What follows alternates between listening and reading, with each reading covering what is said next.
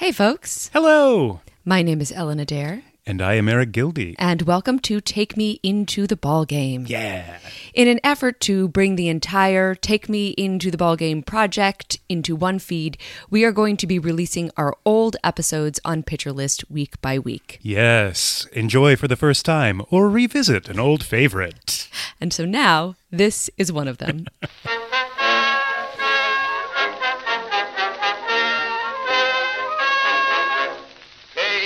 Casey was baseball mad, had the fever and had it bad. Hey guys. Hi. And welcome to Take Me Into the Ball Game, subtitled Rating Baseball Movies on the 20 to 80 Scouting Scale. Take me into the ball game. Do it. Yeah, he really wants you to take you into the ball game. I need to get into that ball game. Yeah, so my name is Adair, I'm Eric Gilde. Hi. and we are two actors who decided to watch or rewatch baseball movies given the current lack of baseball due to COVID-19. Gotta get that baseball fix. Gotta get that baseball fix. And then we decided subsequently that we would rate them on a few categories on the 20 to 80 scale used for baseball prospects. So if you're not familiar with that scale, 20 is way bad. 50 is an average productive major leaguer, so that's good, actually, if you could make the major leagues. And 80 is like a Hall of Fame level talent. Yeah. So this week we are going to be talking about the Bingo Long Traveling All-Stars and Motorcades. Strut your stuff, and if they tell ya you ain't good enough, don't you get the blues? You try to Bingo Long Traveling All-Stars and Motor Kings, which is a movie that I hadn't seen before, and I really, if I'm honest, and I want to be honest, I don't think I'd ever even really heard of before up until, like a few weeks ago. Yeah, this movie had sort of been off of my radar. I had not seen it. And so this is also the point in the podcast for us to make the disclaimer that if you have not seen this film and dislike spoilers, you should stop now and you should rent the movie on Amazon because it is readily available, and then come back to us because we are not going to make any effort to not spoil the events of this film when we talk about it. We're going to be taking some big swings here in terms of spoilers. Yes, indeed. Yes. Maybe some big cuts and maybe some misses. But other proviso, of course, we are two white people talking about a movie about the Negro Leagues, and neither of us are like particular experts on the Negro Leagues. Yeah, and it's sadly apt that I didn't know about this movie. 100%. Because yes, in a lot of ways, that is the story that we have passed down to us about the Negro Leagues, about all of these forgotten players, about all of these lost statistics, about all of these incredible moments that are kind of lost to history. Quick shout out to Joe Posnanski in his top 100 players of all time piece that he wrote for The Athletic, which is a monumental and great piece of work. All you need to do is read his entry, I believe it's number 5, for Oscar Charleston to get a little bit of a sense of just how infuriating it is that we have lost so much about this. it's very true. And I have some other things that I'm going to talk about in Joe's Baseball 100 series as well, but we'll get to that Anyway, later on. on to Bingo Long. So this movie came out in 1976. It was adapted from a novel of the same name by William Brashler by Matthew Robbins and Hal Barwood. These two writers had written a couple of things together. They wrote Sugarland Express that Steven Spielberg directed, and also a number of other things, but notably both had some IMDb credits for additional story for Close Encounters of the Third Kind. This is interesting also because Steven Spielberg was interested in this project. I'm not sure that he wanted to direct it, but I think he wanted to have a hand in its development, whether it was directing or producing. But with the success of a little movie called Jaws, he was basically given carte blanche to do whatever he wanted next, and he chose the kind of more personal Close Encounters of the Third Kind. So the movie ended up being directed very well, I think, by John Badham, who is a guy who had directed a number of projects for TV before, but this was really his big break in terms of feature motion pictures. And he had a career following that was very impressive and continues to this day. He still directs, he's 80, I think, and still directs TV with some regularity. But a couple of highlights in my nerdiness in his filmography Eric puts the nerdiness in nerdiness. It is, well, sometimes just the first one, but he also directed Saturday Night Fever. He directed War Games. He directed Short Circuit. And I think also Dracula. I think the Frank Langella Dracula. So, like, this guy has done some amazing work, and this is a little bit of a starting point for that. That is very fascinating. It's pretty cool, right? I feel like I saw a tweet going around about, like, if you could only pick 3 movies directed by the same person to watch for the rest of your life. And I don't know that I would necessarily want to pick 3 of those movies, but you could do worse than picking 3 of those movies. Absolutely. So before we really get into it, just a quick overview of the 3 stars. Billy D. Williams plays Bingo Long, who I feel like I had a little bit of a sense of this, but didn't really know the extent of it. He really started as a painter. He got a 2-year scholarship for the National Academy of Fine Arts and Design to study classical painting principles. And I did not know that. He was like nominated for a Guggenheim Fellowship when he was still a teenager and won some prizes. He started acting to pay for paints and canvases. Oh, God. Isn't that crazy? And then so like he acted more and more and started studying with some really amazing people. And then kind of the ratio sort of started to change. And he acted more and more.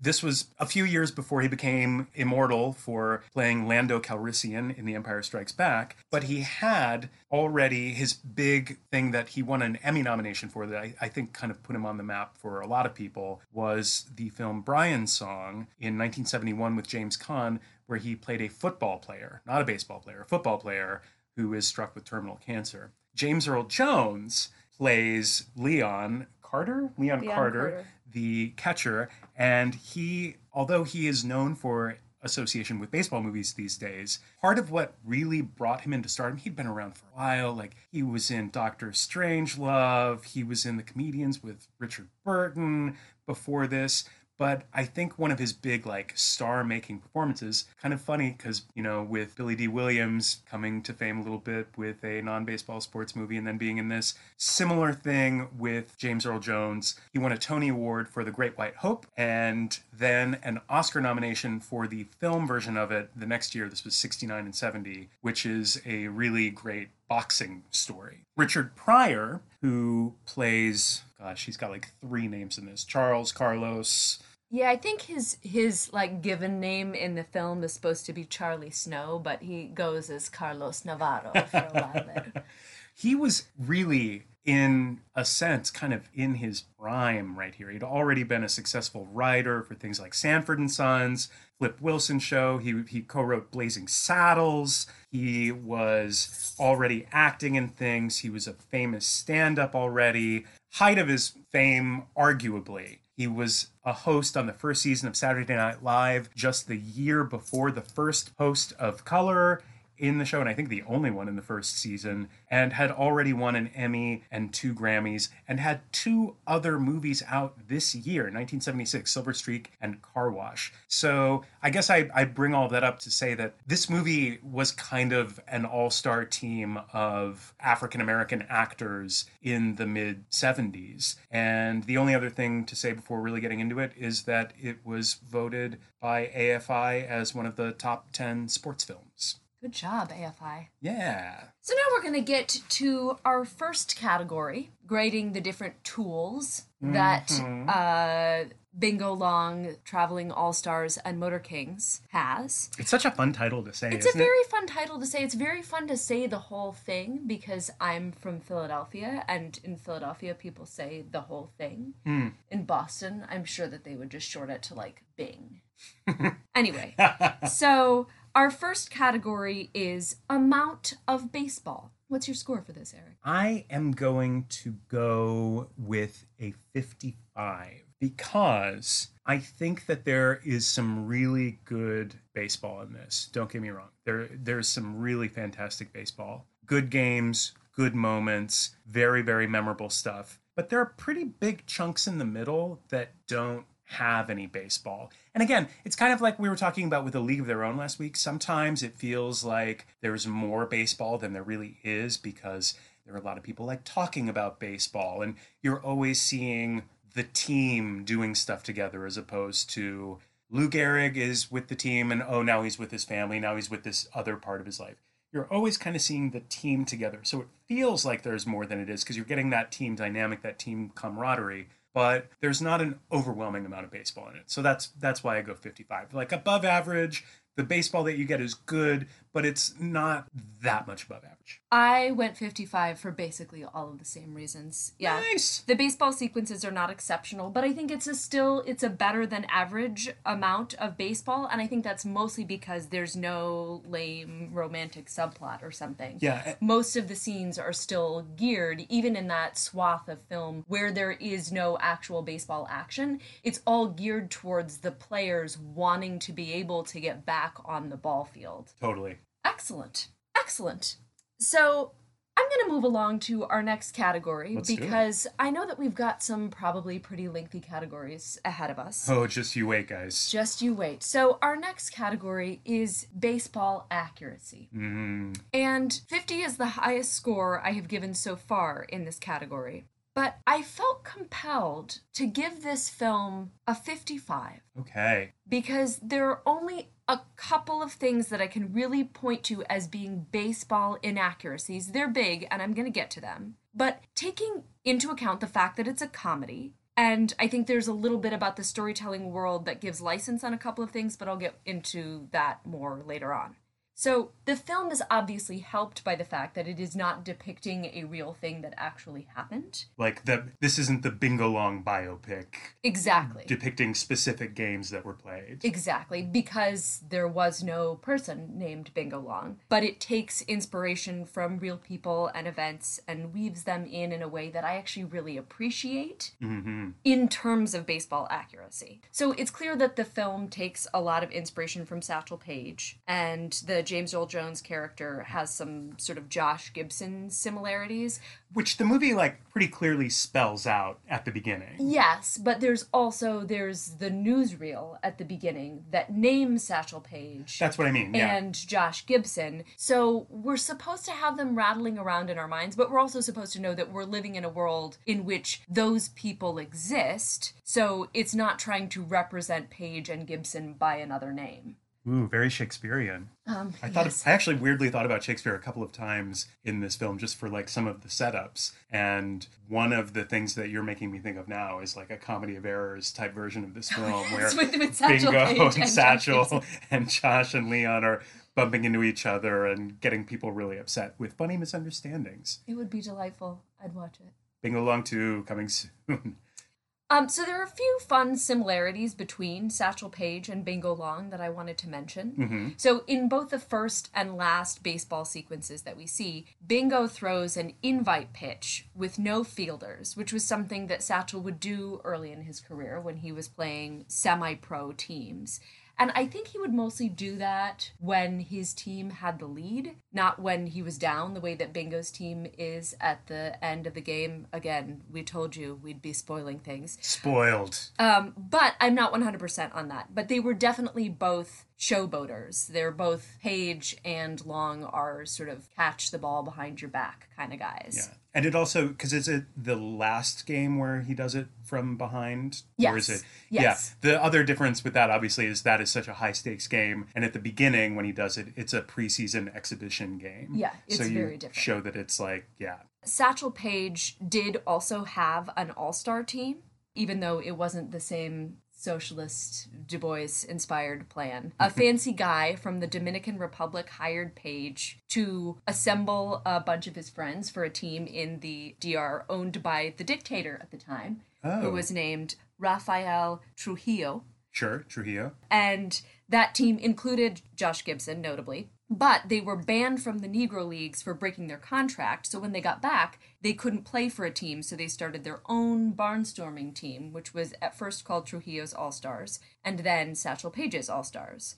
And they would play the House of David team, which we see the Bingo Long All-Stars doing in this film, and this was an actual thing. I've got a lot of notes about that. Okay. Yeah.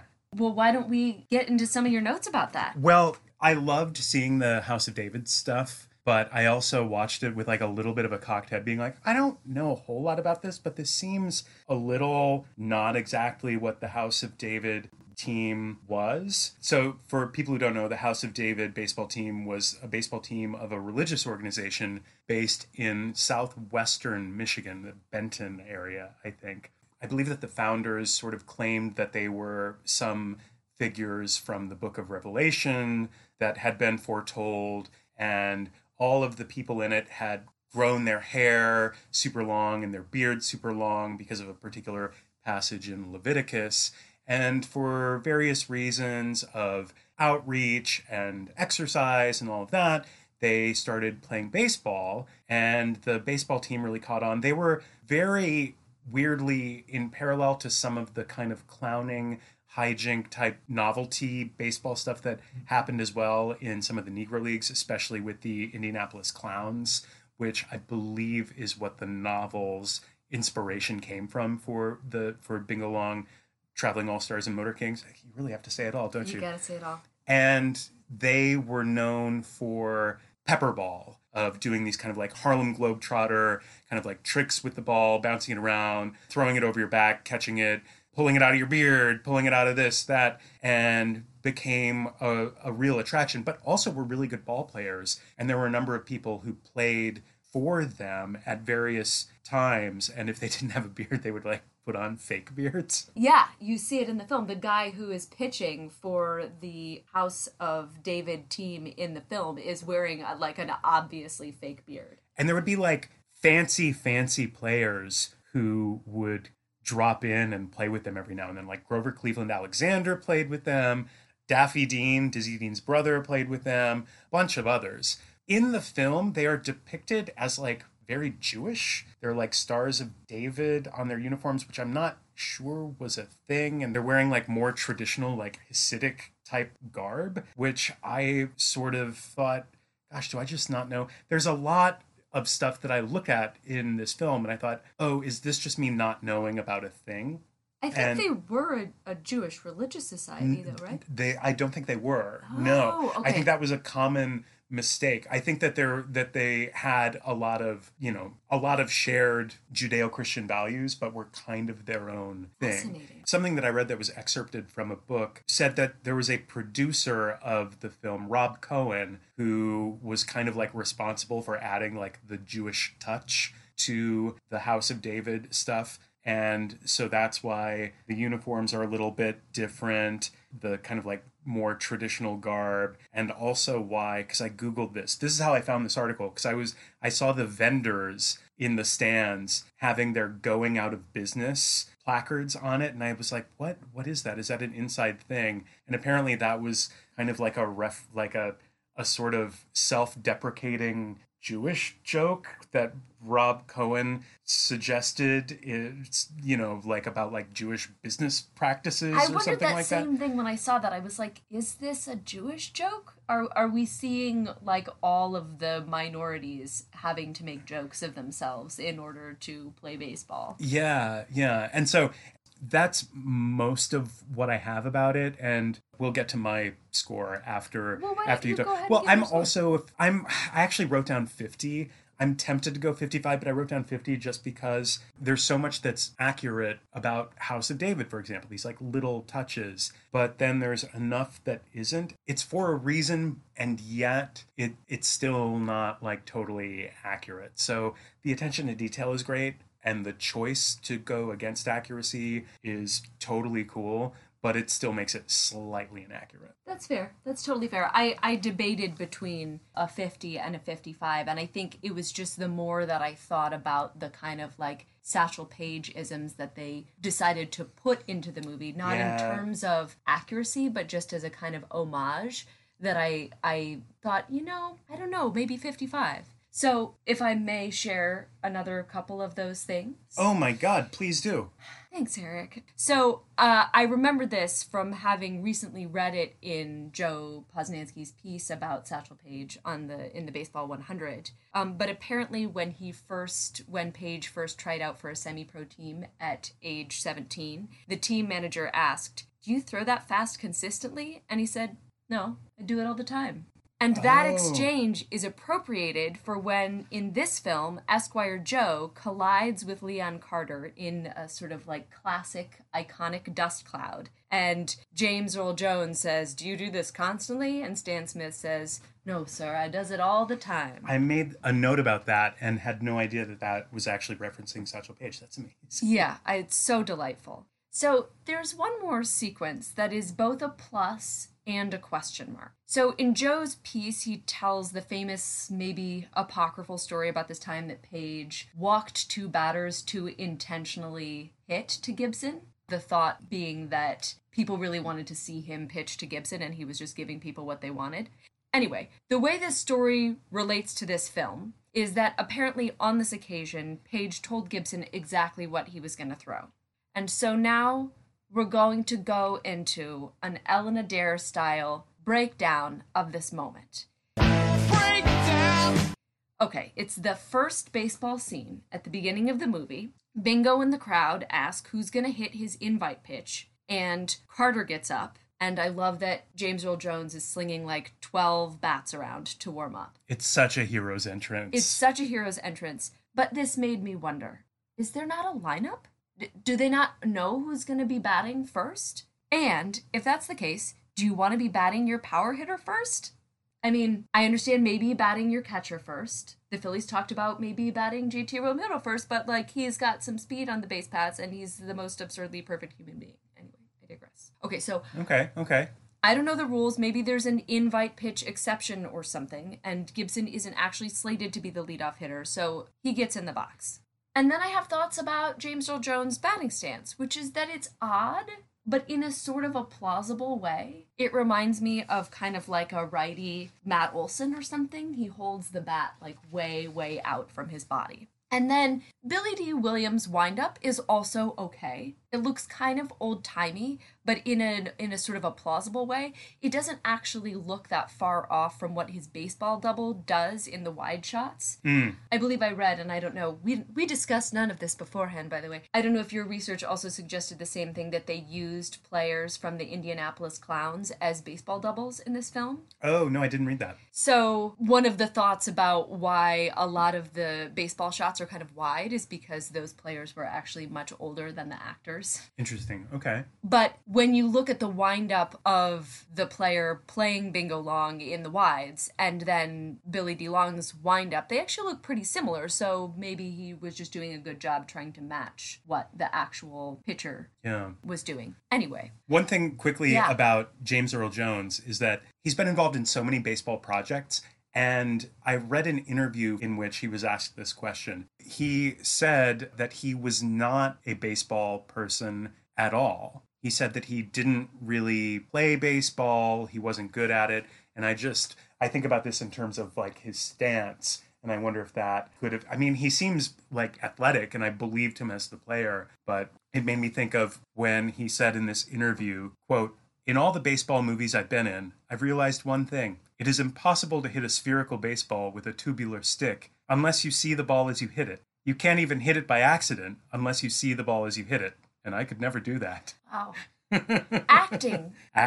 Because he's not exceptionally plausible. He's not like Kevin Costner, Robert Redford, Charlie Sheen plausible, but he's not Gary Cooper implausible either. Yeah, absolutely. So that's a very interesting fact. Thanks.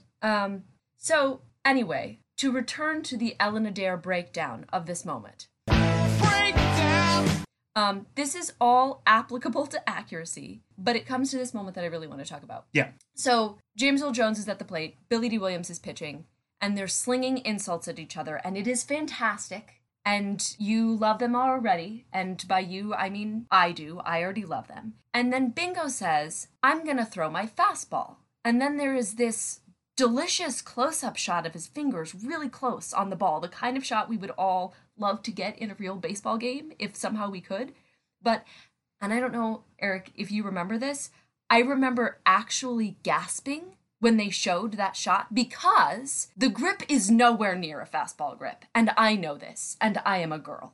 It looks like it could be a circle change or a Vulcan change, maybe. It doesn't look like any baseball grip that I'm super familiar with.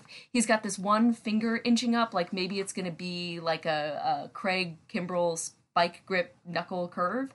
And I think he's lying to him. He is not going to throw his fastball. That thing is going to dive.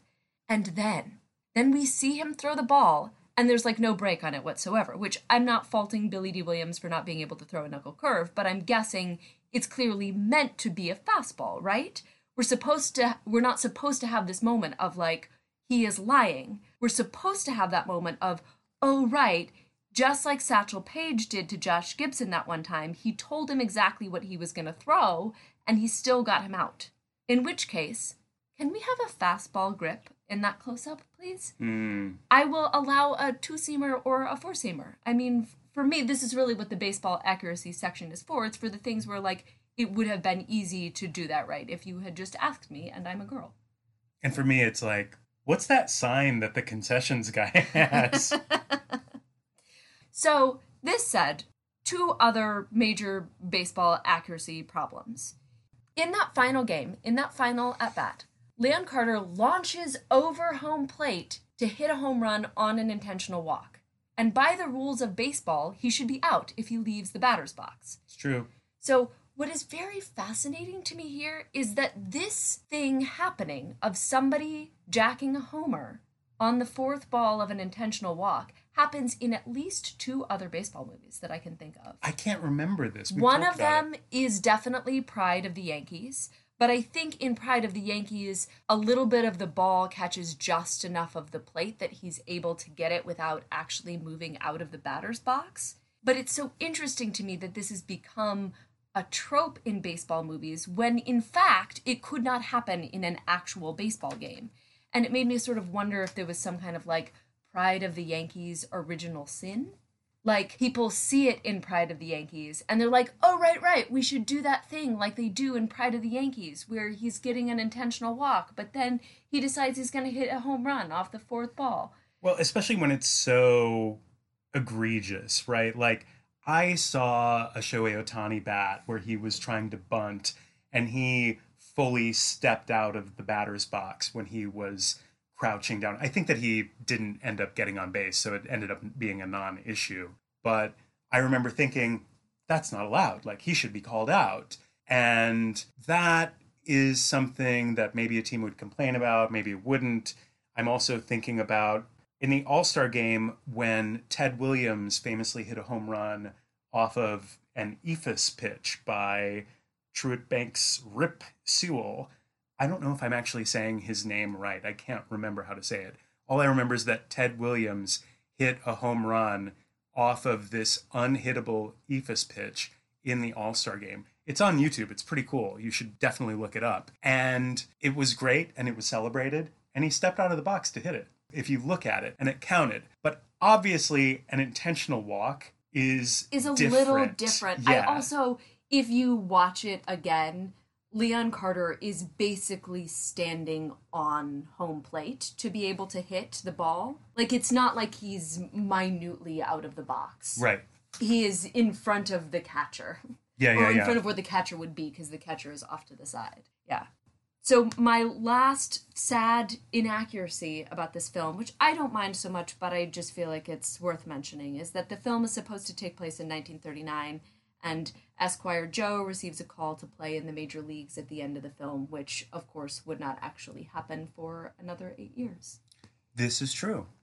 So I'm really I do that a lot. Please make those noises again. I think that my accuracy score, I'm almost tempted to bump it up as I'm looking at my notes and as we're talking about this, because this is really like minutia stuff largely, And I really appreciate there being a level of detail put into this, even if it is not always 100% true to form. Like, for example, the Esquire Joe moment of being called up is really cool. It's about what? It's about 6 years, I think, too soon. 8.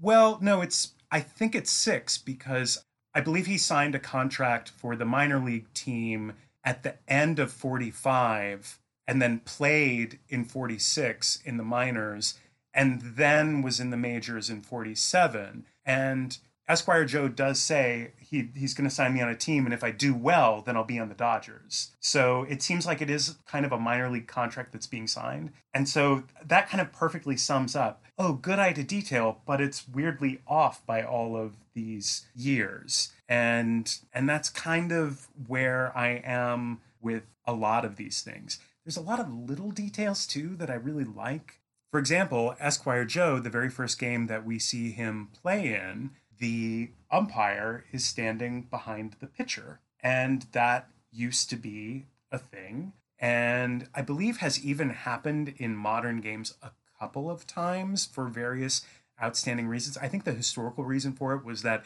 in old-timey baseball, the umpire would stand behind the pitcher because the umpire there was not yet like protective equipment for the umpire or something like that. And the fact that the umpire, I think in that game, is just like a guy in like a straw hat and overalls. It just felt very like an interesting thing to happen, a very interesting detail to put in that is accurate to, I don't know how accurate it was to baseball played in 1939 specifically, but I know that it was a thing that happened in baseball of a certain era, and it seems totally plausible that this would be happening in a game. And it was just like a little detail that I appreciated and I thought was very cool. I like that before the final game, you see a little bit of shadow ball thrown in. Yeah. That I, again, was like, they don't make a big deal out of it. It's just a nice little nod to baseball history of this team going through the little shadow ball game before the game as a warm-up.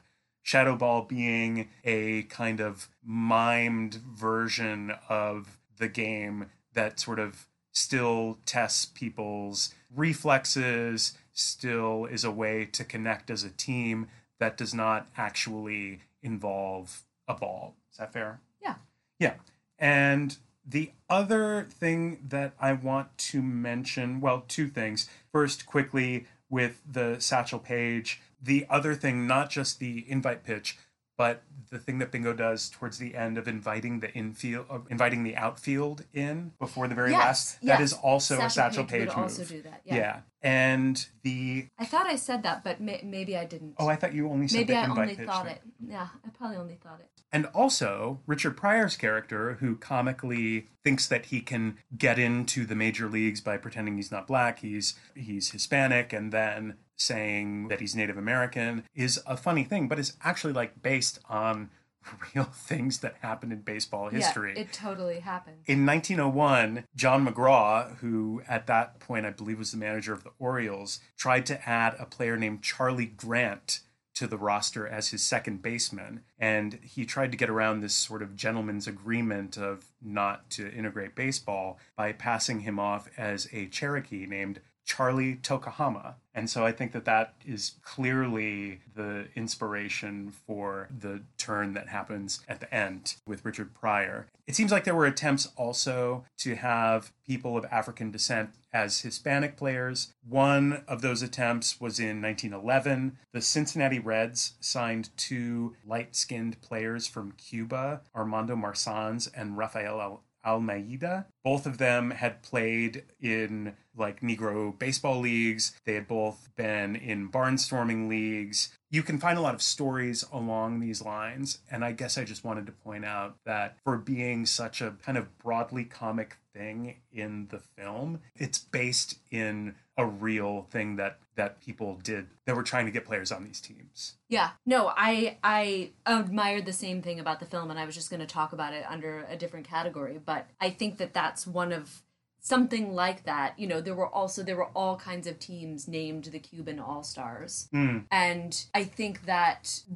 kind of thing in this movie, even though it's not trying to depict, like, it's not a biopic about somebody, really inflated my baseball accuracy score, where I was initially going to give it a slightly lower score. All right. So yeah, 55, I think. I'll stick with 50. I feel kind of bad about it. I feel like it probably should be up, but I'll stick to 50. Awesome. So let's move on to our next category, which is storytelling. For storytelling, I'm going to go 60. I think that there is some really good storytelling. There are moments where I feel like it's kind of amazing, but it's also like kind of weird in parts. And some of that I think is really fun. And some of it had me scratching my head a little bit. I think that the introduction of the film, the very beginning of it, is so fascinating. Yeah, I wanted to ask you, like, what did you think about the inclusion of the newsreel? Well, I love, first of all, it's a Universal film, I believe. It gives them a really great opportunity to use the old Universal newsreel introduction, which is cool. And it's pretty deft storytelling, in my opinion. So the very first thing that we get, I believe a lot of these old-timey newsreels had various sections to them, right? They had different stories. And so the first thing that we have is Hitler occupies Czechoslovakia. Boom, right away. You know where we are. You know that we are, specifically, I think that was in the spring of 1939. But even if you're not thinking about that, you're like, great, we're in like World War II times. Hitler is taking over places. Stop doing that, Hitler. Okay, but like we're like late 30s, early 40s. Got it. That's such an efficient bit of storytelling. Then we move on to this weird kind of like oddity sideshow thing where there's a guy eating razors. There's somebody on a bed of nails putting a cigarette out on his tongue. And it's a little strange. I think at this moment, you leaned over to me and were like, did we rent the right movie? Yes. Because it seemed very much to be something leading us in a very, very different direction. And then we cut to this... racism. Oh my gosh, here we are at a baseball game, an exhibition game for the Negro Leagues. And it's funny because even though it's this well-attended game that's at Yankee Stadium, the way that these things are juxtaposed, you can't help but feel like, oh, is this another oddity? Is this another strange thing? Something that is somehow separate from like a real sporting event with athletic skills? It's very much an other. It's very much a thing that we're supposed to look at with our head cocked maybe a little bit. That is how I felt in terms of what that sequence was telling me. And I just thought that set the stage so well for the showmanship and the antics that the team has to do and that so much of the movie is about, to be able to play ball, to be able to feel safe playing ball, to diffuse tensions, to avoid like the ire of the white crowds. And as strange as it is, it's a super efficient way of laying that out in a pretty brief amount of time. Yeah, I agree. I feel sort of two ways about that newsreel. Similarly, two ways that I feel about some of the other elements of the film. And in some ways, I feel like the newsreel kind of like writes a check that the rest of the film doesn't necessarily cash. Yeah. It sort of makes you feel like you're setting up for a more serious film than you end up getting in terms of the commentary. And that's not a criticism about the film that we end up getting. But I remember at the time thinking, oh, this is interesting. This is a very interesting way to tell the story. And then ultimately feeling like at the end of the film, I don't know how well, even if that set me up exposition-wise for what I was about to witness, I don't know if it set me up tonally for the rest of the film. Yeah, because that beginning, that newsreel is so, it's funny and it's interesting, but it's very dark, and there's a certain kind of, I want to say, like, bitterness behind it. It feels like something Spike Lee would do if he were doing this movie. Yeah. Where there's definitely an eye towards entertainment, there's an eye towards telling a good story, but it feels very political. It feels very outraged. And you're right. I don't know that the movie that we end up seeing matches what that initial newsreel kind of leads us to believe it's going to be. It's still very good, and that's why I'm kind of like, I'm at 60, but it's like, this really could have been a 70 if some of these things just conformed to one thing a little bit better. Yeah, like, to be clear, I want to see the movie that follows that newsreel, and also I want to see this movie the way that it exists. It's just sort of like the two things don't quite go together. Yeah. So my overall grade for storytelling is, and I know that Scouts never use this, Ooh. but I'm gonna go 65. Yeah. Welcome to the dark side. Welcome to the dark side, because I was just really torn about this scoring and about a lot of the storytelling things in this film, because overall, I loved this movie. Oh, God, me too. I loved it so much. And some of the things that keep it back from getting a higher storytelling grade, again, to be clear, if you have not listened to our earlier podcast, storytelling is direction, writing, and editing all kind of rolled into one category. And what holds this film back is the editing, which I think is aggressive at times. And the, like, vast amount of ADR. There's so much ADR in this movie. And some of the editing also is very, like, overtly making something more comic than it needs to be. I'm thinking about the Esquire Joe introduction when he catches the fly ball. When he throws the ball back, and it's this wonderful, like, oh my God, look at this amazing 5-tool player, which is also why he's like maybe a little Willie Mays in there too, and not just Jackie Robinson. Oh, he's so Willie Mays. Yeah. That in this intense action moment of him throwing the ball to home, when there are all of these players that have already, like, gone all around the bases, they cut to this person, they cut to this person, they cut to a horse. That cut to the horse is simultaneously so unnecessary and dumb, but I also kind of loved it. Yeah. Which is why which is like a perfect example of being at 60. It reminded me actually of when they cut to the apple in Citi Field. Yeah. When in broadcasts of Mets games, they just cut to, like, the totally inanimate apple, and you don't see the apple, like, rising or falling. They just cut to the apple. Anyway, it reminded me of that. And then, like, similarly, right after that, in the chaos that ensues after the throw is successful and he's out at home, the players, like, trying to, like, get back to their bases and all of the craziness. It's really fun, but it's also, like, a little, like, zany, I guess. Yeah, which I appreciate. So just, there were a couple other, very quickly, of storytelling points that I thought were sort of confusing before we go on to discuss the kind of, like, genre fight of this film, which is just that there were some sort of confusing storytelling points about the bad guys who work for the evil owner, whose name is Sally Potter. And the way in which we see them discover that someone is foiling them is neither presented as a mystery that we then uncover, nor is it necessarily clear enough that as it goes on, we understand what's happening. It's sort of like afterwards we piece together, oh, okay, that's why that happened in that scene. But it doesn't feel like the twist was that was why that happened. It just sort of felt like muddy storytelling. Sure. So all of these things kind of hold me back from going any higher than 65, despite the fact that I loved this movie. Yeah, a couple of other storytelling things real quick.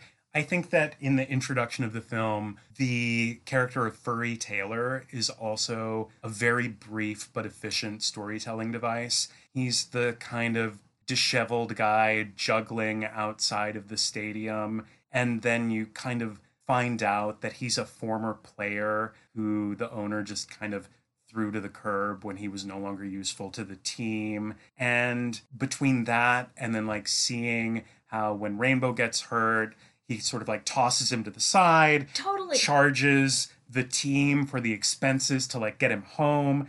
There's such a like clear understanding of how like precarious the position is for each person on the team. So the big idea of the film of going out and forming this team doesn't seem like this like harebrained idea, but like a smart survival tactic, which I think is like really good storytelling. No, I had exactly the same thought, that it's the velocity and the efficiency of the storytelling at the very beginning is so great. You very quickly find out, oh, okay, this owner guy, even though he is black, he is bad news. He doesn't like this old player. When Rainbow gets hit in the head and is decommissioned, all he says is, it's not going to hurt our chance for the pennant. Yeah. Like, we very quickly see then why Bingo Long would want to take off on his own. His idea is very quickly introduced in the scene with him and James Earl Jones in the cafe.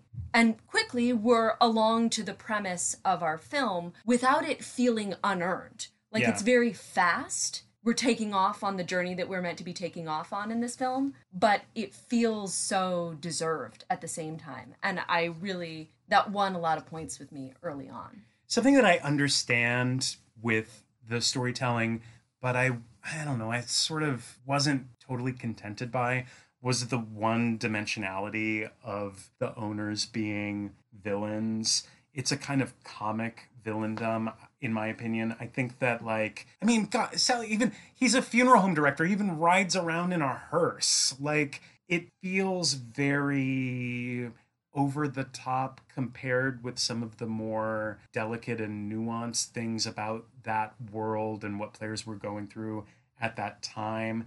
But I think that this is the fight of this movie. Yeah. Like, I think what, in a way, keeps the film from being great is the fact that, though it's dealing with the hardships that these players dealt with, you know, racism and segregation and owners that treated them like indentured servants, that the movie has also set itself up to be a comedy. So it sort of has to skip across the surface of those things. Yeah, and like, I mean, that said, a lot of it is very funny and effective. God, that scene in the sauna is incredible. Where they're all just sitting and steaming and like conniving. As soon as it came on, I just started laughing. I was like, there's a scene in the sauna. All the owners are in a sauna.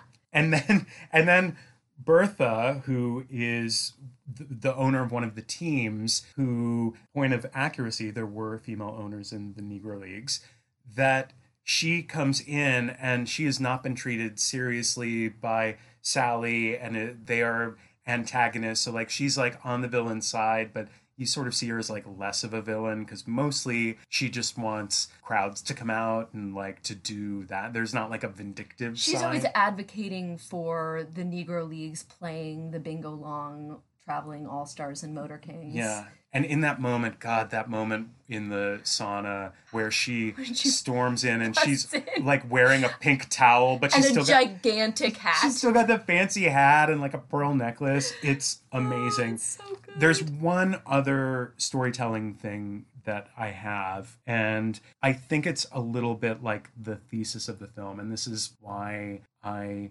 do ultimately, and I love the quirkiness. I love weird, quirky stuff. And so I don't mean to like disparage some of like the horse shot. I'm like, that's really cool, but it just doesn't necessarily, like, the puzzle pieces don't exactly fit all of the time. But the dynamic between James Earl Jones and Billy D. Williams, I think, is really interesting and good. I think that there are little moments of that where like Billy D. Williams remembers James Earl Jones mentioning of Du Bois as Rolls Royce. Yeah, that's fun. Little things like that. But also there is that pivotal 4th of July, I believe, first game against a white team while they're barnstorming. And James Earl Jones is reluctant to put on a show. Like, the white crowd is like getting threatened and angry by how much Bingo's team is just destroying them. And so they start clowning as kind of a way to lighten the mood, a way to kind of protect themselves. And James Earl Jones doesn't want to be a part of it. He says, I ain't going to shine for no white folks, and that's that. And this is, from this intellectual catcher who's been quoting E.B. Du Bois and quoting Marx, talking about seizing the means of production. And Billy D. Williams says, you only got to pretend. And they won't know we're pretending, so we're one up on them. And I think that follows throughout the film, up until the very last line of the film, which is so good, where Billy D. Williams says to James Earl Jones, we can't lose, never. And it's this amazing, melancholic celebration that also has so much defiance in it that I think really encapsulates so much of what these antics, what the clowning, all of that was about. This don't let them get the best of you idea, this sort of rebellious celebration, this laugh to keep from crying attitude that I think is present throughout the film. And that, did it go as far as it could have in that? No, but I do think that it is still there. That is really wonderful. And I think you're so right that scene where they're performing for the white audience for the first time is really the sort of wounded heart of this film in a way. It's really good. Because the whole thing happens because Richard Pryor's, the whole thing happens because one of the Bingo Long All-Stars gets tripped and there's a lot of acrimony in the stands and they're all worried sort of for their lives. Right, because he gets tripped and then he's mad that he got tripped. And then he's mad that he got tripped, right. Totally justifiably. Yeah. And they of course, they've been pushed to this point just because of the connivances of their own owner. So now they're being forced to play in front of this white crowd. And then Richard Pryor's character tears his pants. So you see his underwear. He does this unintentionally. At least that's the storytelling that I get. I wasn't sure about that. I was a little unsure. It's a little ambiguous. It's a little ambiguous, which I am always on board for. And then Bingo Long realizes, okay, we've got to make these people laugh for our lives. Yeah. We have to figure out how to fool them. And so then there's the player that is, facing the wrong direction in the batter's box. Oh. And then Bingo buys the firecrackers off of the kids and throws one of them at Leon Carter's character. Which is also just a really great detail because he only knows about those kids because those kids had lit fireworks and thrown them into the dugout. So it's literally making a positive out of a negative. Yes, completely. But it's complicated, right? To be a couple of white people in 2020 laughing about this movie that on a sort of a meta level, we're not laughing at that moment. I mean, you can't see James Earl Jones in those scenes. And in that earlier scene when the black store owner is no, you just gotta kick the mule and do a cakewalk into town. And he's I'm not doing that. You feel for him so much because he just wants to be a ball player and he doesn't want to have to do, shuffle off to Buffalo in order to sell that. He just wants to be a ball player. He wants to do his job. Yeah. So you feel for him so much in those moments, but on a meta level, what are we doing but laughing at these people? We are watching a film on a meta level that is making light of the plight of their situation in order to make a comedy that is this movie. And it's totally delightful. The movie is so wonderful. But I kept on being put in mind of that moment in Tony Stone. So Eric and I saw the play by Lydia Diamond, Tony Stone, off-Broadway last year. So good. Amazing. Life-changingly good. And there's this moment where all of the actors are doing shadow ball. So they're throwing, a non-existent ball to each other, but they're also doing clowning. And to my memory, the whole thing is preceded by, and I don't have the script of this, and I only saw it the one time, and this was a while ago, so I don't totally remember. But Tony's saying something like, I just don't feel like shining today. Right. But she still has to go out there and do it, even though she doesn't feel like it. So we have that information that she, or maybe it was another player, doesn't want to do the clowning act. And then we watch all of these actors in the room with us do this, like, actually excruciatingly long, grueling, physically difficult scene. Yeah. And it goes on for so long. It goes on like 3 times as long as you think it's going to go on. And then it ends. And then they just pant and look out into the audience. And in that moment, there is no, I felt like as an audience member, there is no right audience response. Because what we're actually witnessing is these people's pain, that this is what they had to do. And it starts out, if I remember that moment correctly, it starts out kind of lively and then gets bigger to the point that it's like grotesque. Totally. And so I think that the way that it landed on me was that I had many different experiences of what that thing was as it happened, to the point that I ended with the same level of like despair and kind of shame that I think they were all feeling as players in that moment, and like anger and outrage. And yeah, that, oh God, it was so good. It was that moment so was good. amazing. And that moment was so affecting. I think it was one of the most affecting moments of theater that I saw all of last year. And part of it is also this element that, like, we were seeing the actors going through that exact same thing for our benefit as an audience. Right. They were doing it. We were in the space with human beings going through that exact same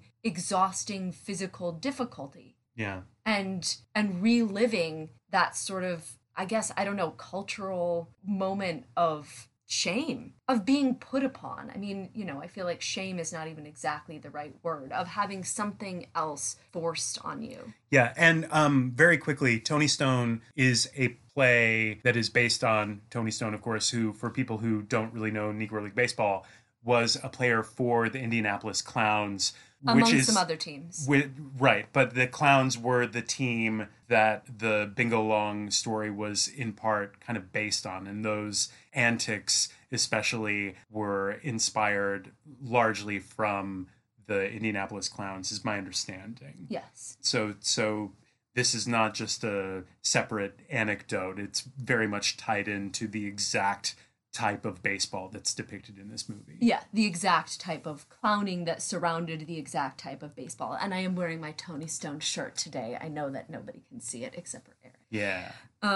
I think that what's complicated then is that, you know, this is a really delightful movie. Mm-hmm. So on the other hand, I loved this movie, and I love it when people make a comedy out of complicated things. Yes. Like, I love Shakespeare's problem plays, and I love it when things are sort of uncomfortable but funny at the same time.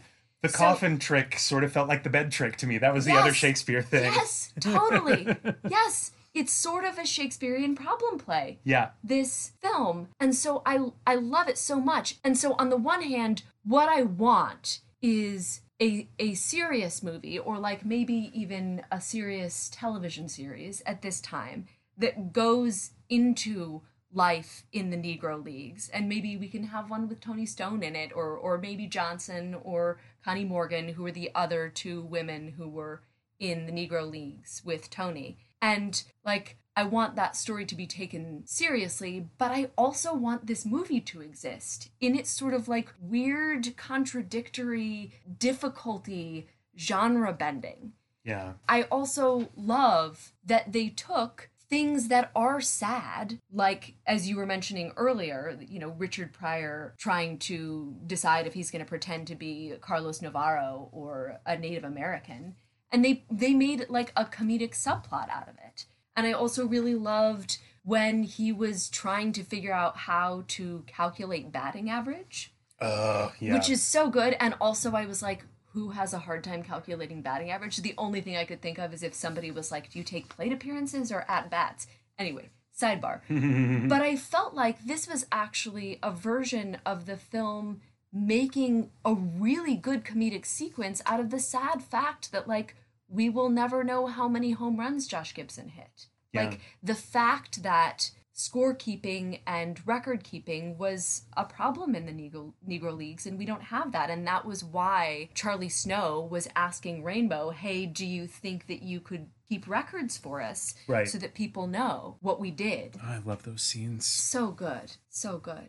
I have one more thing, and it's sort of something that you referred to earlier on, which is the last thing that I love about the storytelling in this movie is the way it sets up this world that's real and mythic at the same time. Okay. So early on in the film, Rainbow gets hit in the head and is deprived of his ability to speak. And I thought at the time, what kind of injury would make you like bodily fine and mentally fine, but the only thing is that you couldn't speak? Like, how plausible is that? There is a moment like right after it happens that I think he moves quick or something and then gets dizzy and sits down, which I think was the way of confirming that he can't actually be a catcher, or He can't that be he a can't player. that he can't be a player anymore. Yeah. Yes. Yeah. Nevertheless, halfway through the film, I thought, oh no, that was just setting up the myth part of the world of this film.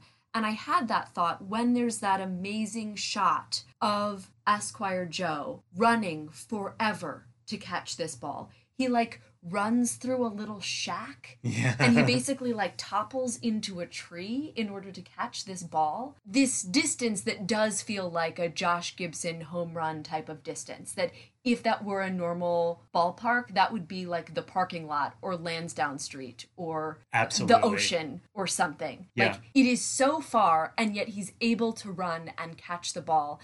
And that was the moment when I thought, oh, myth is part of the flavor of this film. Yeah. And Rainbow's recovery, his magical recovery, is also part of that world. And so is the notion that they would call all of the guys to make the all-star teams in one long session at a phone booth while they get progressively drunker and drunker. And so is the notion that James Earl Jones could move the dead body of a woman from one coffin to the next while his hands are tied. Mm-hmm. Like, partly I say all of this just because I'm the child of a folklorist. And so I sort of see these things that feel kind of like a folk tale. Yeah. We're like extra chapters in like the Metamorphoses where like Ovid is now like, Yes. and now I will tell you about Esquire Joe and the very long ball that was The very long catch. Yeah. But partly, I was also thinking about Joe's article on Satchel Paige because I'd read it fairly recently, and he was talking about how Paige was really the stuff of myth and the stuff of legend, and he was more like Houdini than he is like another ball player. And I came to feel like that's actually another way that the film is an homage to Paige, is Yeah. the way in which myth is braided into the story. Yeah. Another Page thing at one point, I think it might even be at the beginning, he's got his invite pitch, but he's also, I think in the James Earl Jones at bat, he mentions his vanish ball. And this just brings up that Satchel Paige had so many names for so many pitches that he had. And a lot of them were like kind of variations on the same kind of pitch. But like he had... I've got the hook'em pitch. I've got the whoopsie pitch. Yeah, I've got exactly. the oopsie daisy. I've got the... I'm making all of that up, but yeah. But that was kind of the spirit of Satchel Paige, and he also like was a showman about it. This movie is the perfect place for his spirit to go in that sense. Yeah, totally. Although I think he had kind of an attitude and probably didn't have Bingo Long's like amenability to a lot of things. I think that he, if I remember correctly, he had more of Leon's like sense of like dignity and like outrage at being like harassed by people. He was a little bit of a showboater, as far as I know. Of course, I did not know him personally, but I think that he liked the kind of showboating that he liked and not the kind that he didn't like, Yeah. as many people are. Yeah. I don't know that he like took crap from people in the way that Billy D. Williams' Bingo Long does. Yeah, well, you wouldn't see Satchel Paige being like, okay, then let's pick potatoes. Yeah. Which God. we didn't talk about that segment, but that segment is very painful to watch. And very interesting parallels in terms of, and something that I'm not sure how I feel about. Again, this is me not knowing enough about the era, I guess, but the black owners being referred to as the slave masters, and then like them realizing that they need to kind of do these antics to be successful in the league or to be successful while barnstorming, and then to literally end up working in a field, and how these are all variations on Bowing and slavery. scraping. And yeah, It's sort of like, even if you think that you're going to become your own master, there's still some version of bowing and scraping that you have to do. yeah, it's just a circular thing. Yeah. Yeah, It which I was think very- the film does a great job of putting forward without, at any point, even almost making explicit. Not, I was going to say shoving down your throat, but it's so far from that. Yeah. It's almost like I think it takes really thinking about the ways in which those different story points develop to realize that that is the thesis of the film, is you will always be bowing and scraping to somebody. Yeah. And in those cases, much like how Bingo Long sort of says, they don't know that we're fooling, and sort of that gives us a one up on them, that when they're in the fields working, they start joking and playing around, and there seems to be a little bit of subversiveness in that. And I think that does speak a lot to a certain kind of attitude of like, if you are being oppressed in this way, you can win by finding joy despite the oppressor's attempts to kill it. Yeah. I have just one other storytelling note, which I'm going to read verbatim. Uniforms are great, but also totally 1976. Oh, They are wonderful, but they remind me a lot of like the Houston Astros Yeah. uniforms of the time, which I don't know if I'm still allowed to think that the 1970s Houston Astros uniforms were really cool, but I do think that they were really cool. yeah, it's true. Some of the other uniforms I think look really good. I mean, I said the thing about the House of David ones, but the uniforms by and large I think are pretty, but yeah, the Bingo Long Traveling All-Stars and Motor Kings uniforms are definitely super duper 70s for sure. And I didn't put it under baseball accuracy because I actually loved this about it. Mm. And I love the shot with the guy where he's like, I just got a musical note. Anyway.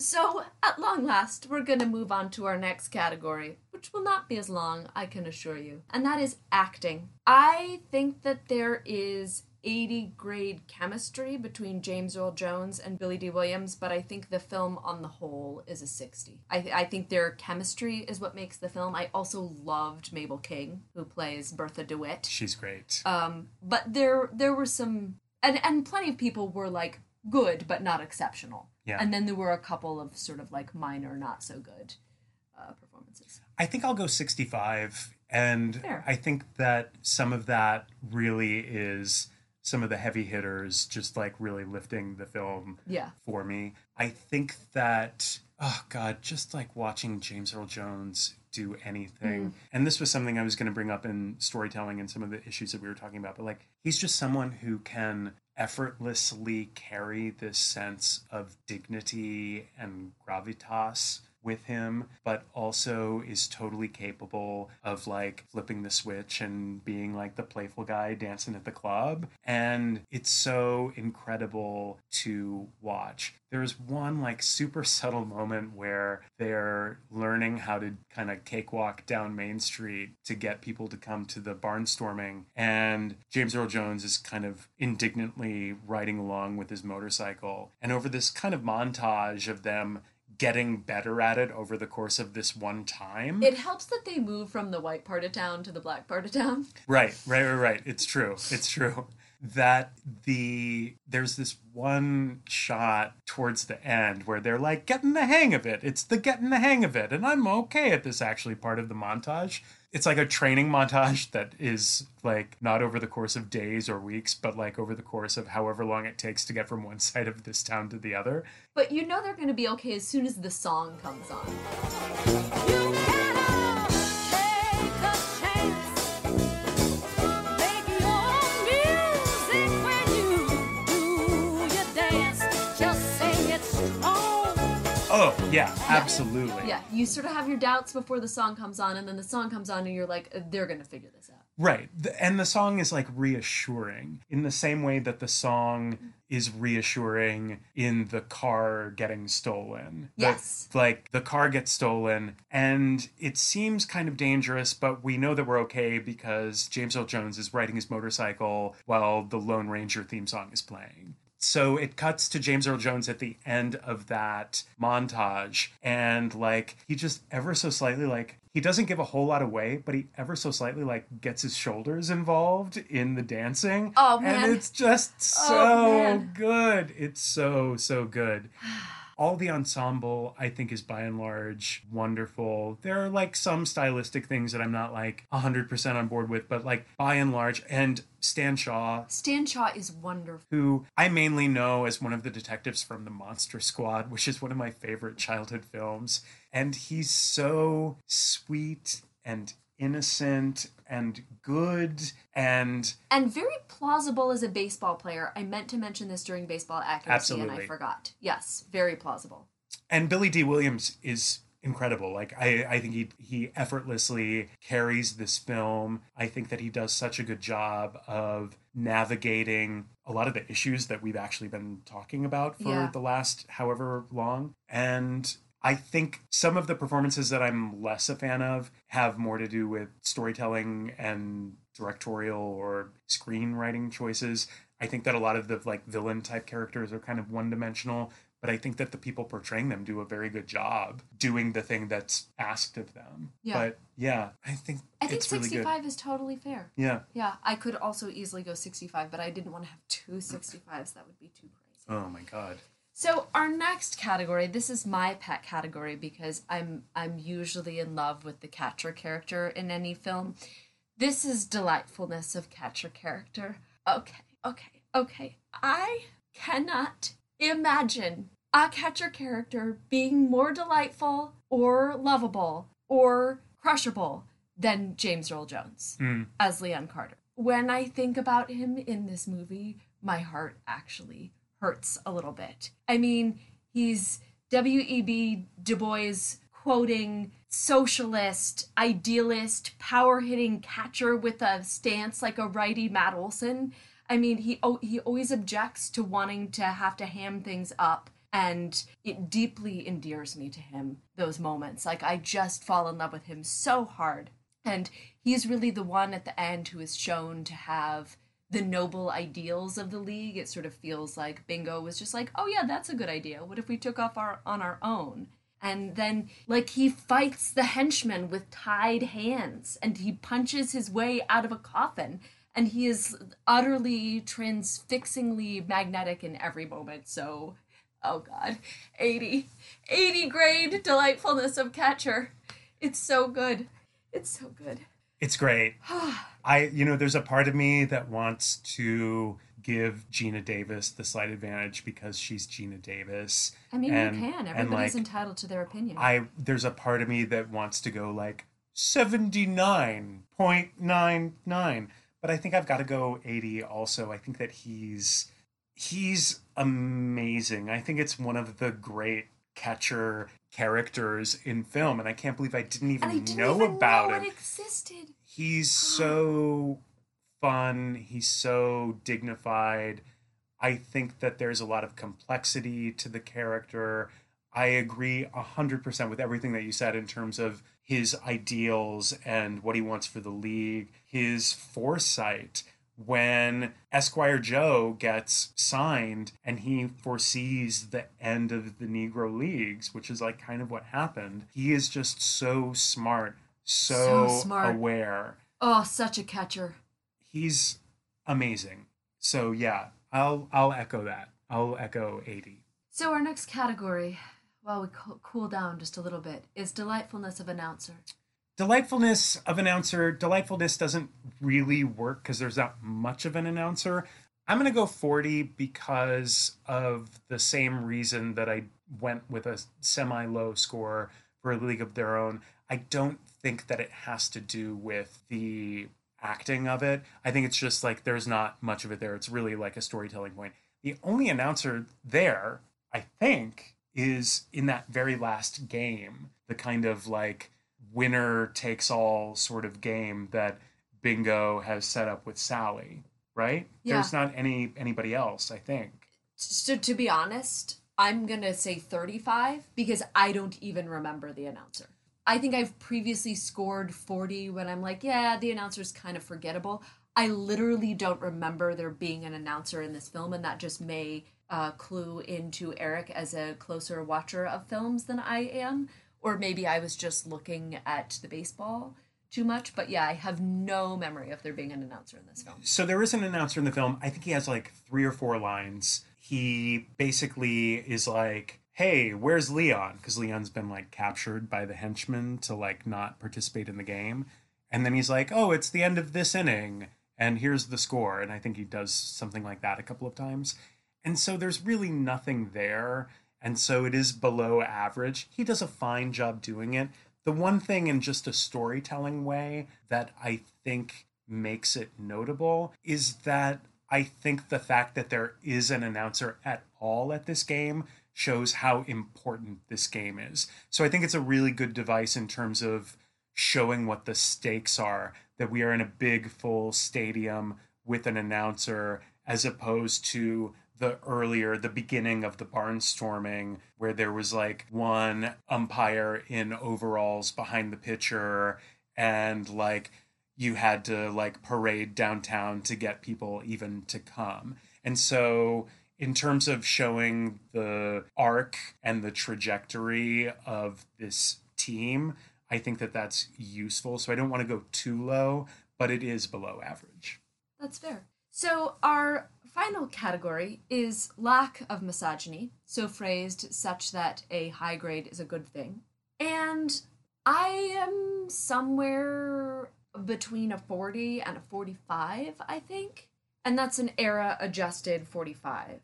So besides some floozies, the only female character in the movie is Mabel King's character, the female owner, Bertha DeWitt. We have mentioned her before. And the pluses here are that she is mostly portrayed as intelligent. Certainly, Mabel King plays her as intelligent in her dealings with the other male owners. And Sally Potter, the villain owner, says all of these terrible misogynist things to her. Oh, God, yeah. But he's clearly been portrayed as a bad guy from the first moment, because I contest that portraying misogyny as a bad thing gives you lack of misogyny points. So the grade would be higher if the player that she was sleeping with who had been on her team didn't also make a disparaging remark about her flab, because he's supposed to be a sympathetic character. And I appreciate that her main function is as a smart businesswoman who won't take no for an answer. And some part of me appreciates that there was not an insipid love story somehow shoehorned into the movie. But she is a little bit of a horn dog, which, that's how she's introduced. Yeah. Which does limit my praise for her a little bit in terms of a character. That's why I said 40 to 45, but Yeah. I think that the fact that there is a lot of misogyny being portrayed as a bad thing is what bumps it up to 40 from 30, because then really the only other female characters in it are complete sex objects, like not even love interests, just sex objects. So that's not awesome. Yeah, it's true. I'm going to go 40 because, for all the reasons that you're saying, there's Violet, who is the girl that Bingo has been seeing. And then it turns out that James Earl Jones he says that he has also been seeing her in a like kind of fun, colorful way. And then suddenly Bingo Long is not interested in her. He's interested in this other girl, Perline. And when he mentions this to Violet, Violet's like, well, Perline's maybe moved on. And Perline is with James Earl Jones at that time. And it's just seeing these first 2 women who have speaking parts being kind of objects that are being kind of like, which of the guys has her at any given moment. I mean, Perline has some very fun lines, like when Bingo and Rainbow barge in to propose the barnstorming team to Leon, Perline says, "You ain't said nothing about no threesies," which I did laugh out loud at. And then immediately afterwards says, "I got a generous soul, but I ain't no Santa Claus." Which, there's some good lines, a little like showcasing of it, but like the situation is not There well are depicted. so many good jokes in that scene. Yeah, there really, really are. Yeah, I'm not gonna do damage to the scene by trying to quote some of them and not remembering them from seeing it only once. But And as far as Bertha goes, I think I've said most of what I've wanted to say. There are good things about her. She's with the villains, but is against Sally, so seems like not as bad. She's kind of willing to work with the team. She wants to have games with them. She wants the crowds to be happy, which is what her dad taught her, who she like inherited the team from.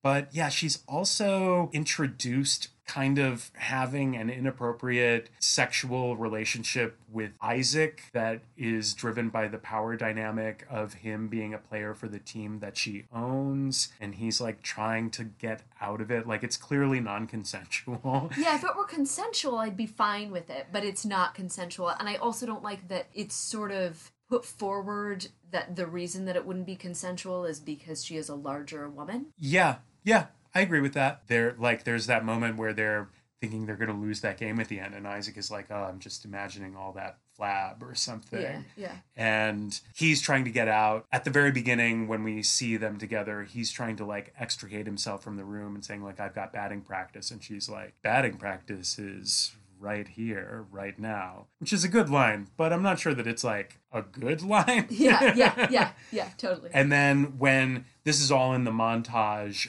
of Bingo recruiting members of the team, which is wonderful. But in that phone call where Bingo is trying to recruit him for the Bingo Long Traveling All-Stars and Motor Kings, there is, again, like a little bit of a joke, like a knowing joke at her expense of like, well, we hear you're working overtime, but not on the field. And like people are laughing outside of the phone booth. And yeah, I don't know, 40. Yeah, 40. So now we're going to move along to our next section, which is titled Creatively, Yes or No? First question, would this movie be better with Kevin Costner in it? Not really. I mean, he could be the weirdly white-suited, all-white Branch Rickey character. What I was gonna say. I guess. Who's like trying to bring Esquire Joe into the mix, or like one of the random white people that's in the stands. But I feel like in both cases, you'd kind of just be like, oh, hey, there's Kevin Costner. Yeah. So my first thought was no, like absolutely this movie does not need Kevin Costner, and it doesn't need Kevin Costner. Mm-hmm. But then I thought, oh, actually, if he were playing the guy in the all-white suit who's sort of like a scout, I would be delighted by that. That would be okay with me. So I'm going to say yes, this movie would be slightly better with Kevin Costner in it, or maybe even value neutral. But I would not mind Kevin Costner being in it. Yeah, but Kevin, don't wear that white suit. I mean, actually do, maybe. Oh, gosh, I don't know. It's a little on the nose. That's not going to be in the Spike Lee version. True. Next question. Does this movie reference Babe Ruth? It sort of does.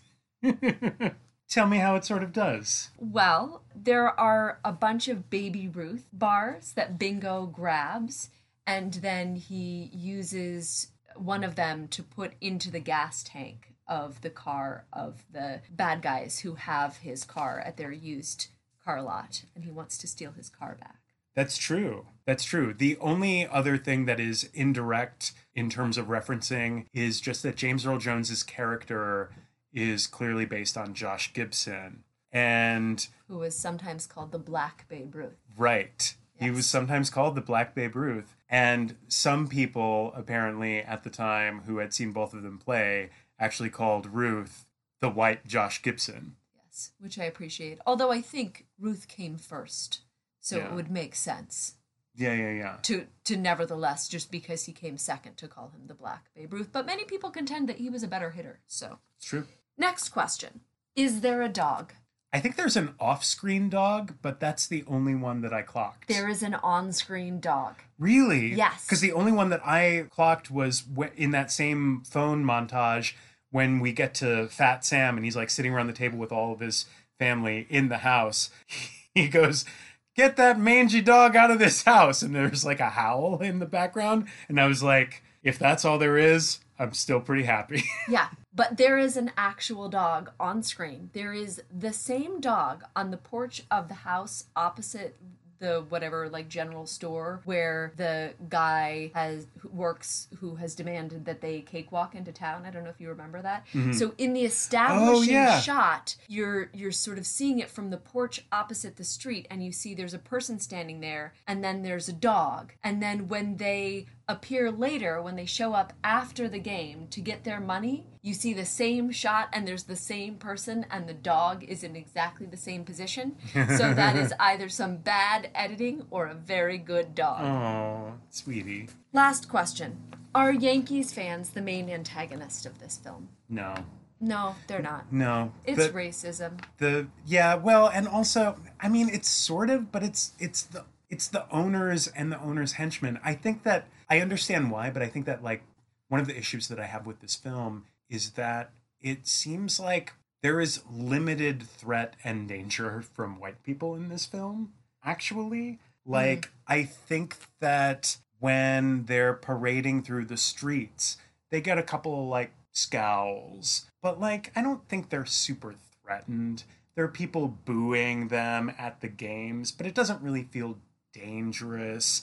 And even when there are people shooting at them with the retrieval of the car, there's that Lone Ranger music that's playing to make it feel safe. And that just, it feels like that is probably for the fact that it's trying to be like a mostly comedic film. It feels like racial tensions are mostly sort of softened. Yes, totally. Yes. Yeah, no, I think that is 100% true, but for me, that's just part and parcel of everything being sort of softened because it's a comedy. Yeah. You know that nobody's gonna die, probably.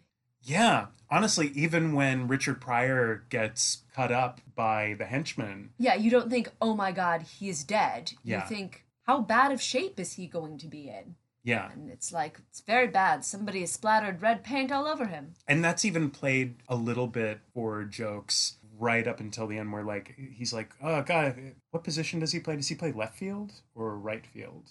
He's somewhere in the outfield. He is one of the corner outfielders. But right before it happens, he's like, guys, if you do this, who's going to play my position? Like, he's still thinking about the game. So, moving on to our next quick segment, which is 6 Degrees of Baseball. So, James Earl Jones is obviously Mr. Baseball movie after only maybe Kevin Costner. But, speaking of Richard Pryor, he was also a ball player in Brewster's Millions, which I have not seen. I honestly don't. I think that's one of those movies that I saw scenes of when I was a kid. So I have that kind of like dream-like, when you dream about a room that you've never been in kind of thing where you're like, I have all these details in my mind, but I'm actually not sure if I've actually been to this place. That's my feeling of Brewster's Millions. That is how I feel about most films that I saw when I was a child. The one thing that I would add that is not baseball movie related in terms of people in this, but that definitely continues like a weird trend that I've decided exists, is that while not being originally a movie, August Wilson's Fences, which is an incredible masterpiece of the American theater, which has a pretty good film adaptation that's only a couple of years old with Viola Davis and Denzel Washington. Oh, it's so has good. Baseball as a pretty major... It's a pretty big part of the storytelling that August Wilson is doing. James Earl Jones originated the lead role in Fences, and that was when he won his second Tony. He won his first Tony playing a boxer, and he won his second Tony playing a former baseball player. And then, when he left the production, he was replaced by Billy D. Williams. What? Yes. That's crazy. Isn't that crazy? Yeah, particularly because they don't at all feel like the same type. I mean, they're such good actors that I know they could play the same character, but that's incredible. And I was also thinking about the fact that it's funny that he played so many athletes despite not knowing anything about baseball. It's sort of like how I am always playing Republicans. Yeah, and quick shout out, if you have any interest in the consequence of actors and actor choices, there's a really wonderful video on YouTube that shows, because Denzel Washington plays the same role in the movie, but he also played it in a Broadway revival which I did not see because a lot of people wanted to see that revival, that shows one of the pivotal scenes of that character in that play, shows the James Earl Jones version and then the Denzel version. And they're both incredible in entirely different ways. And it's a really interesting thing to watch. And I would very much recommend it. Yes, plug it in on YouTube. Probably you have time. So, moving on to our last section, did you have a favorite moment in this film? I think my favorite moment is the series of scenes that you mentioned before where Richard Pryor is obsessed with baseball stats, but not sure how to figure them out. So he's like talking through them, like trying to figure out like, well, this is how you get your batting average. And then he comes up with a number and is like, no, that's not it. And Rainbow can't talk and is polite and is just kind of like taking it. I think there are so many great moments in this film, but having watched it a couple of times, it just really like tickled me. And I really appreciate Richard Pryor's acting in those moments also. And I think conceptually it's super funny and also fits in really nicely with what we've been talking about in terms of like the forgotten numbers and the forgotten people of the league. And so it feels like a lot of the stuff that I love about this film and am interested in regarding this era and also entertainment is tied up nicely in a bow with this. That's a more well thought out answer than mine. Mine is just pretty emotional. My runner up is the moment when Mabel King comes into the sauna, because I was already so primed by the fact that they were in a sauna, and I had the thought, oh man, all those male owners are in this sauna so that Mabel King's character can't come in, and then she came in a hat, and I was so happy.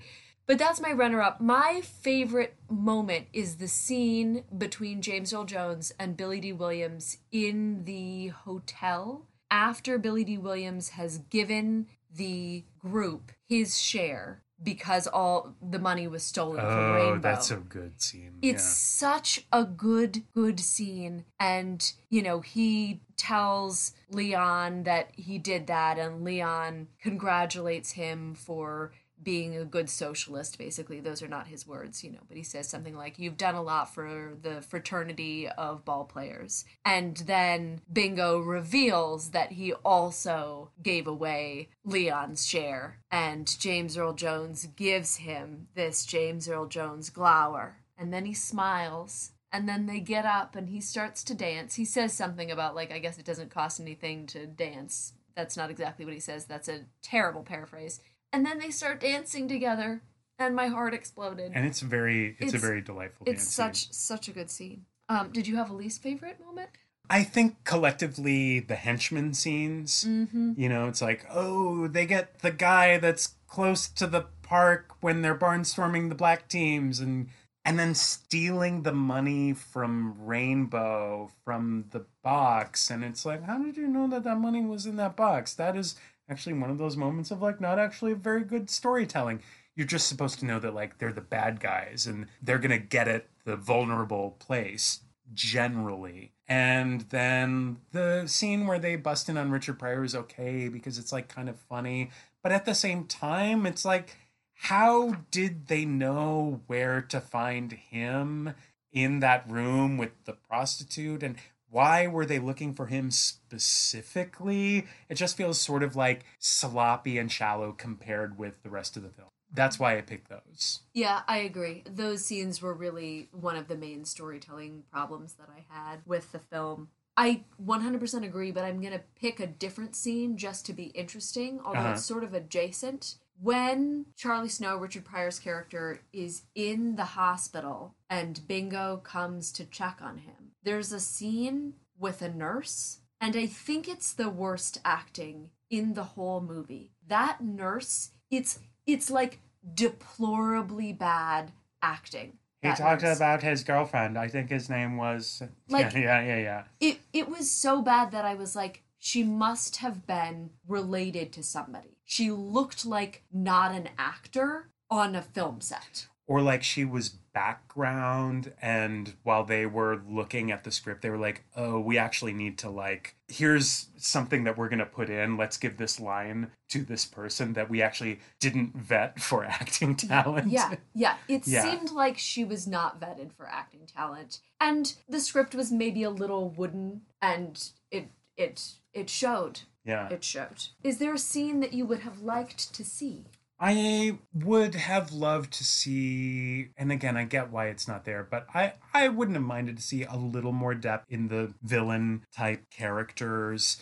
I just feel like the people on the Bingo Long Traveling All Stars and Motor Kings were so interesting, and like there was depth to them. And then to have them set up against this super one-dimensional set of villains run by like the funeral king felt a little lopsided, and I think it would have been a little more interesting to, and again, not knowing much about the ownership of these teams, I wanted it felt like there wasn't fair treatment to the villains. Like they could still be people and be the villains, and I felt like they weren't, and that's what I wanted to see. Totally. Yeah. I would obviously die if they had decided that they were going to have a female second baseman in this movie. Even if she weren't like a major character, even if she were just sort of minor, that would be incredible. But that would be like a whole other person. And obviously, I want to see a whole different version of this story that is not as much a comedy. But I love this movie exactly the way that it is. And into this movie exactly the way that it is, I would like to insert a scene in which Leon Carter is helping Esquire Joe with his power stroke or something like that. Like, I love that Esquire Joe has been presented as this preternaturally talented young player, but I still feel like I would have loved to see him also gain something under specifically Leon's tutelage. And I feel like that moment at the end, oh my God, it's so good, where Leon is registering that Esquire Joe has been signed to a white team. And then that he breaks out in a smile for him. It's so good and so heartbreaking because you know that he never had that opportunity. Yeah. So I feel like if that moment would have meant even more, if we would have seen that he was sort of passing on to Esquire Joe some of his wisdom. I think that would track with the story that the movie is already telling, where Esquire Joe first comes on the scene. There's like skepticism of him, but James Earl Jones definitely gives him respect right away when his skills become apparent. And when Bingo like approaches him after that first game and is like, hey, listen, we want you to come aboard. And since you're a rookie, we're going to give you a half share. Totally. And then he looks at James Earl Jones, and James Earl Jones is like, did you not hear all that I was talking about with regards to Du Bois and Marx? Yeah. And like, he's like, well, but actually you were already playing for the Hustlers, so you get a full share. And James Earl Jones is like, yeah, that's right. Which is also why he's like the best catcher, because he's like the leader, the strategist on the team. So yeah, I fully agree with that. But this seems really difficult to me, and so I'm very curious to hear what your answer is going to be. Who, amongst all of these dreamboats, is the dreamiest? There is no wrong answer to this question. And there are so many right answers. There are so many right answers to this question. And yet, Leon Carter. For me personally, it's not even close. I agree. Yeah, I agree 100%. And similarly, to just allied two questions into one, James Earl Jones also gives my favorite performance of this movie. Same, 100%. And a lot of people give very good performances in this film. And I feel like one thing that I wanted to mention about this film that I didn't mention, so I'll say another favorite performance is all of the background actors going to the Negro League games. It's really, like, I loved to see that. I love the involvement of the fans as depicted. And it's also just really great, actually, to see a lot of Black people watching a lot of Black people play. Those two guys drinking the Cokes and betting at that very first game. Yes. Yeah. No, but just, it's really good. Like, you know, I think that for some of the tonal oddities of this film, it's so enjoyable, and it's actually just so great to see a film that's about Black audiences enjoying the play of Black players that, you know, it's hard to argue with the excellence of that thing existing. I could not agree more. Did you also agree with favorite performance, or did I? Yeah, no. I'm James Earl Jones all the way. Team Carter. Team Carter. So that wraps us up for the Bingo Long Traveling All-Stars and Motor Kings. And because I am just going to be aching for my Leon Carter next week, we are going to be doing Field of Dreams next. Oh, that field. You know that field. You know the field we're talking about. If you build it, they will pod. So please join us again next week as we dig into that classic. We dig into that field next week, guys. Yeah, we're going to be uprooting all that corn. We're going to be digging into it. And please follow, subscribe to our podcast. I am at Eric Gilde, Gilde, on most of the social medias.